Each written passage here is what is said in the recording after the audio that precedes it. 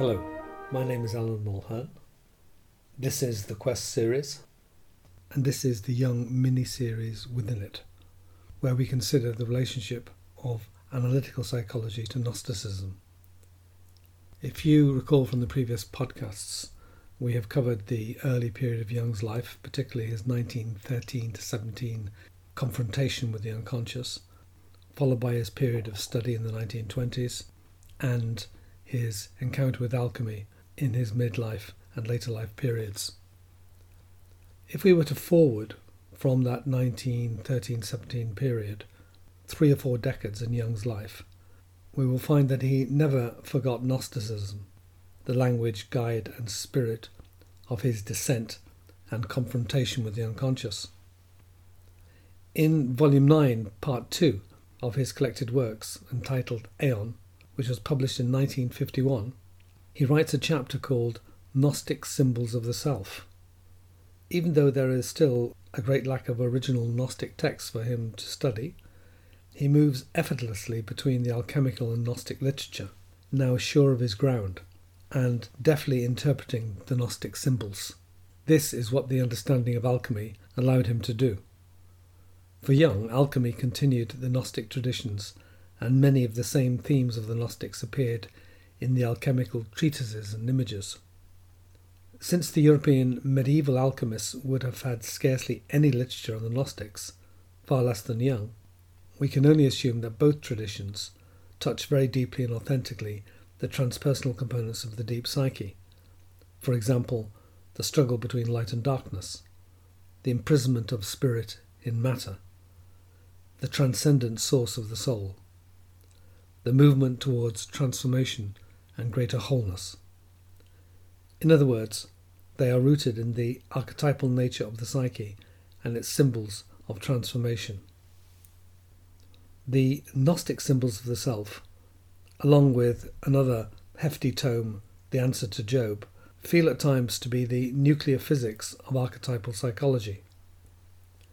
In the Gnostic symbols of the self, one frequently feels exhausted as one is taken through a relentless, at times enlightening, at times overwhelming, dense account of Gnostic, alchemical and Christian symbols, as well as general mystical, Stoic and Egyptian references, which pour from Jung's mind as if from a vast reservoir. Even though I have studied this material for decades, there is scarcely a page when I do not feel defeated at some point. Frequently the language and symbols are so abstruse, and the interpretations so dense yet brilliant, that one has to put down the book so as to clear the mind, with a strong temptation not to pick it up again until another occasion, some way down the line. So, if I find it difficult, how much more so will many of you who are coming to it for the first time? So I'm going to try to make it easier. I didn't say easy. Remember that the Gnostics, like the Christians, or those in any age prior to our own, had no concept for the human psyche, no psychology as an independent discipline. It took an absolute genius like Shakespeare to think in such a modern way. Gnostics and Christians thought in terms of religion, spirituality and mythology. When Jung says that the Gnostics, like the alchemist, prefigured analytical psychology of the 20th century, this is because he could, at this point, interpret and transpose their abstruse mythological symbolisms into the concepts of his psychology. However, the overlap is partial. Not all of Jungian psychology is prefigured. The similarities are chiefly in the transpersonal or spiritual aspects of Jungian psychology that find their echo in the Gnostic literature. It is this aspect of his psychology, the transpersonal, that increasingly grips Jung as he gets older. I shall now outline some key Gnostic ideas and refer to concepts of analytical psychology, which Jung argued were comparable. His text, Gnostic Symbols of the Self, will be useful for this purpose. Jung argues that the Gnostics had a concept of the unconscious. Again, not psychological but mythological. A letter of Valentinus, a famous Gnostic theologian of the 2nd century of the Common Era, says, quote, that in the beginning everything is in the state of unconsciousness, unquote. which is described as a state of non-differentiation, without consciousness and substance, neither masculine or feminine. Within this state is the Gnostic concept of the anoia, which Jung suggests is the potential for consciousness. That the Gnostics had an equivalent concept to the collective unconscious. Simon Magus preached of a great and boundless power that had been hidden and concealed, yet placed within mankind, which he called the universal root. That this universal root could be accessed by imaging and art, as Simon Magus suggested. This is paralleled in Jungian psychology by active imagination, sound play, and any creative, especially artistic activity that accesses the deep psyche. Certain Gnostics, for example the Valentinians, were highly inclined to interpret their mythological material as symbolic rather than literal. For example, instead of treating Christ's resurrection as a literal event, as the Christians were increasingly doing, they would think of it symbolically. What does this rebirth mean as an inner event? This is exactly parallel to the operation of depth psychology in the modern era, which interprets most things symbolically, that is, as representations of the psyche. Next comparison between analytical psychology and Gnosticism. That the Gnostic idea that the supposed Judaic God of this world, Yahweh, was not the supreme God at all. This is parallel to the concept in analytical psychology that the ego becomes aware of and is replaced by the self in the individuation process. This downgrading of the demiurge, Yahweh, who is ignorant of a higher God, is, Jung suggests, akin to displacing the ego's dominance with the recognition of the self. For Jung, the movement to the self pole is the object of psychotherapy. The self would be the unknown God in the pleroma. This self, in Jungian psychology, is the central archetype of order, an internal guidance system, so to speak, orchestrating the development of personality, as opposed to the Freudian concept, where the self indicates self-image or identity. That the original man was caught in matter, a fundamental Gnostic myth. This is referred to as the indivisible point or monad, which is, again, the Son of Man. This, in analytical psychology, suggests Jung, is a symbol of a transpersonal consciousness, or centre deep in the unconscious, a symbol of wholeness. Psychic wholeness is symbolized by the God image. Similarly, the Sethians, who are a Gnostic group, hold that a ray of light from above is mingled with the darkness of the waters below. There are many similar references in the Gnostic literature, using the dramatic imagery of the light mixed with darkness, of a mixing process. For example, how sparks or scintillae are dispersed in matter and have to be gathered in again, which is the process of salvation. Jung continually refers to such images in his Gnostic and alchemical comparisons, as well as his commentaries on Taoism. This is interpreted at times as the light of consciousness activating the transformational potential in the unconscious. At other times it is the impact of the higher self on the darkness of the psyche trapped in the material world. This composition and mixture, as it is referred to in the Gnostic texts, becomes separated at death or in mystic experience, allowing the spark to return to the logos, quote, faster than iron to the magnet, unquote. Translated into analytical psychology, this is the activation of the dynamic process of healing and integration in the unconscious under the transformative impact of consciousness and the light of the higher self. Similarly, Simon Magus, alias Philemon, Jung's spirit guru, teaches there is a small spark which increases in power and is boundless and immutable. The images of a magnet caught Jung's attention in the Gnostic literature. Also, he quotes Plotinus, a 3rd century AD mystic philosopher who actually opposed the Gnostics. Plotinus gives an idea of the soul that moves around a centre from which it originates. In the Gnostic literature, many other images, such as the mustard seed, the pearl of great price, the serpent, the fish, the noose, are symbols of wholeness being integrated into the human psyche, which leads to the growth of the personality and development of consciousness. The magnet is the self, or spiritual essence, and the iron particles are the psychic material being irresistibly drawn to it in the individuation process. This magnetic process revolutionizes the ego pole of the psyche by recognizing another centre outside of itself. Next comparison between analytical psychology and Gnosticism: that the Gnostic idea of the lost Sophia, immersed in matter, and whom the Messiah redeems, was equivalent to the neglected feminine principle of modern times. Jungian psychology places great importance on the lost feminine principle and its reincorporation into the modern psyche. The Gnostics were very similar in this respect. That the hermaphroditic references in the Gnostic literature, for example, that Christ was male and female, were important ideas for analytical psychology, since the hermaphrodite is a symbol of wholeness. The same applies to sexual references with respect to Christ and Mary Magdalene that we find in the Gnostic literature. The Gnostics, like analytical psychology, pointed to a re-evaluation of the male and female divide. In analytical psychology, this is paralleled by the integration of contra-gender characteristics, animus and anima, in the individuation process.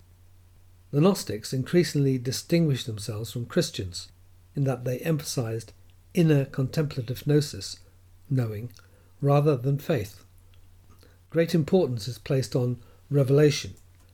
The transpersonal path of analytical psychology is also very much one of gnosis and an intense search for the soul, which is a mystical journey and not simply following a set of rules or an act of faith. With respect to the modern European situation in the mid-20th century, Jung writes in The Spiritual Problem of Modern Man, quote, "Our age wants to experience the psyche for itself, knowledge instead of faith," unquote.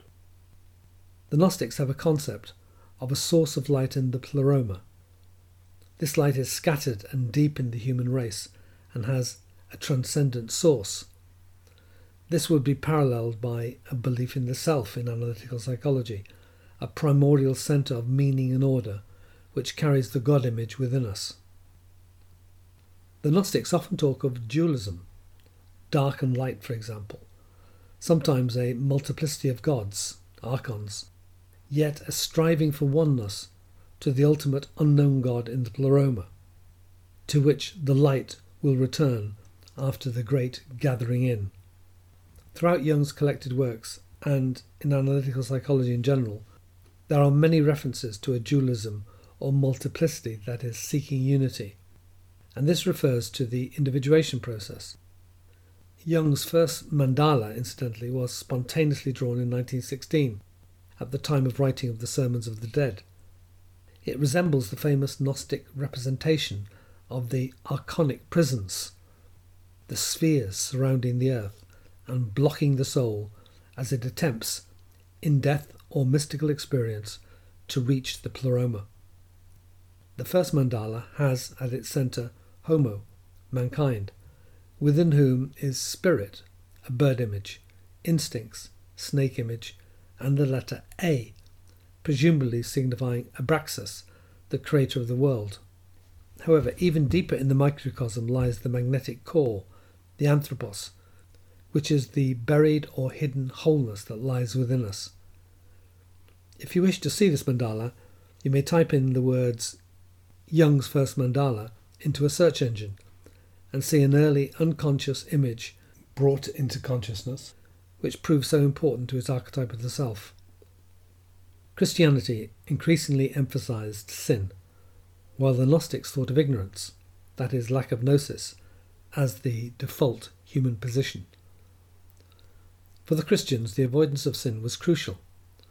For the Gnostics, it was gnosis, the revelatory experience, that was the key.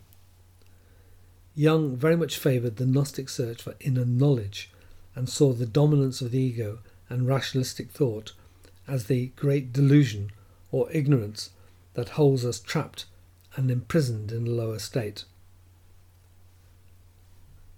It should be noted that there are certain aspects of Gnosticism that do not find resonance in Jungian psychology. The most important of these is a frequent Gnostic pessimism, their acosmic attitude that is against the cosmos, that not only the world but the whole cosmos was evil, in the hands of the archons, that even sexuality and reproduction should be renounced, since it was a means of perpetuating delusion and ignorance and the reign of the lower gods.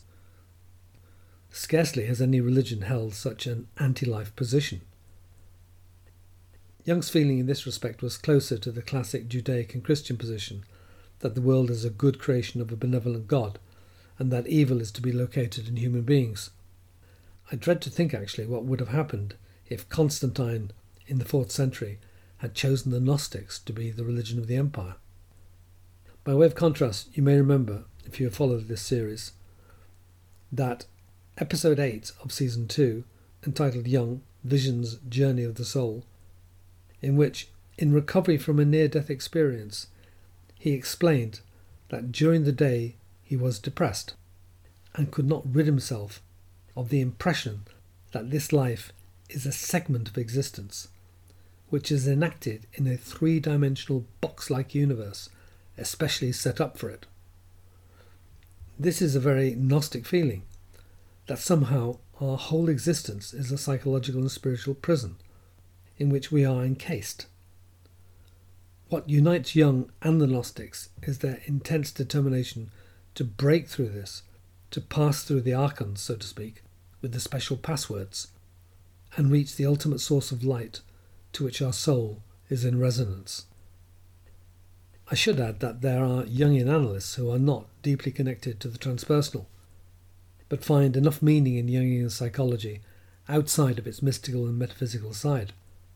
This includes ideas such as complexes, the compensatory nature of the unconscious, an understanding of the various personality types, a human potential process which is understood in a non-mystical manner as in humanist psychology, a model of thinking, feeling, sensation and intuition, the axes of extroversion and introversion, and many more core ideas of analytical psychology. Jung provided a rich basis for this psychology, without reference to mystical and metaphysical traditions. Gnosticism does not really prefigure any of the above. However, the Gnostic traditions had a huge personal impact on Jung, and over time he was able to create a bridge from analytical psychology to an impressive range of their symbols. It is especially the transpersonal tendency within analytical psychology, and markedly within Jung himself, that finds these comparisons and transpositions meaningful and useful. I feel, and have often observed, that there are certain introverted spiritual types, like Jung himself, who are personally drawn to this mythological and mystical way of thinking, because of an intense need to address their wounded selves. They are like iron to the magnet, and are irresistibly drawn to the centre in search of healing. The metaphysical words, phrases and ideas echo down through the millennia like the seed from the great sower, some of which falls on shallow soil, some of which is choked by weeds, and some of which falls on fertile soil and multiplies. In the previous podcast I argued that in classical antiquity, that is, in the ancient Greek and Roman world, some central aspects of the mystery religions were complementary to Gnosticism. I believe that Jung's creative confrontation with the unconscious between 1913 and 1917 is most usefully framed in this manner, which combines the descent and rebirth ritual of the mystery schools with a search for higher knowledge of the Gnostics. While this may not be part of normal psychotherapy, it is part of the mystical core of analytical psychology, which in its turn has entered into our own times, where these myths are dreamt on. Jung put enormous determined research effort into the spiritual undercurrents of Gnosticism and alchemy, as well as ancient Chinese, Indian and Egyptian thought, in order to integrate them with the unique psychology he created for contemporary humanity. He did this research not only into ancient civilizations, but also into the peoples of other countries to which he travelled. One may think that modern psychology does not need this, that Jungian psychology can perfectly well stay on the upper levels of the sea of the psyche, so to speak, one ship among others. However, Jung knew he had to drop anchor into the historical depths, since he felt instinctively that what he was discovering was not just another interesting theory, but something that was archetypal in dimension, and therefore could be found in many cultures throughout history, and even lay in the historical unconscious, despite repression and persecution, just as Gnosticism lay buried in the sands beneath the Christian surface. This gives Jungian psychology an extraordinary depth, an anchor deep in the world's psyche. For example, there is no other psychological school that comes remotely near the interpretation of the world's mythologies, religions and fairy tales that has been provided by Jungian psychology. Or another example, humanist schools after 1945 promoted very useful ideas of self-actualization. But decades prior to this, Jung had anchored his theories of the self, big S, the inner motor of self-actualization, in his clinical practice, in his interpretation of the dream world, and in the world's spiritual traditions, showing that such ideas had always existed in one form or another. What they required was interpretation. And just one more example. Jung gave a different interpretation of dreams to the Freudian school, and this was to essentially include symbols of transformation and change and growth deep in the psyche, as it were, built into its foundations, into the collective unconscious, as it expresses itself through the personal unconscious of the dreamer.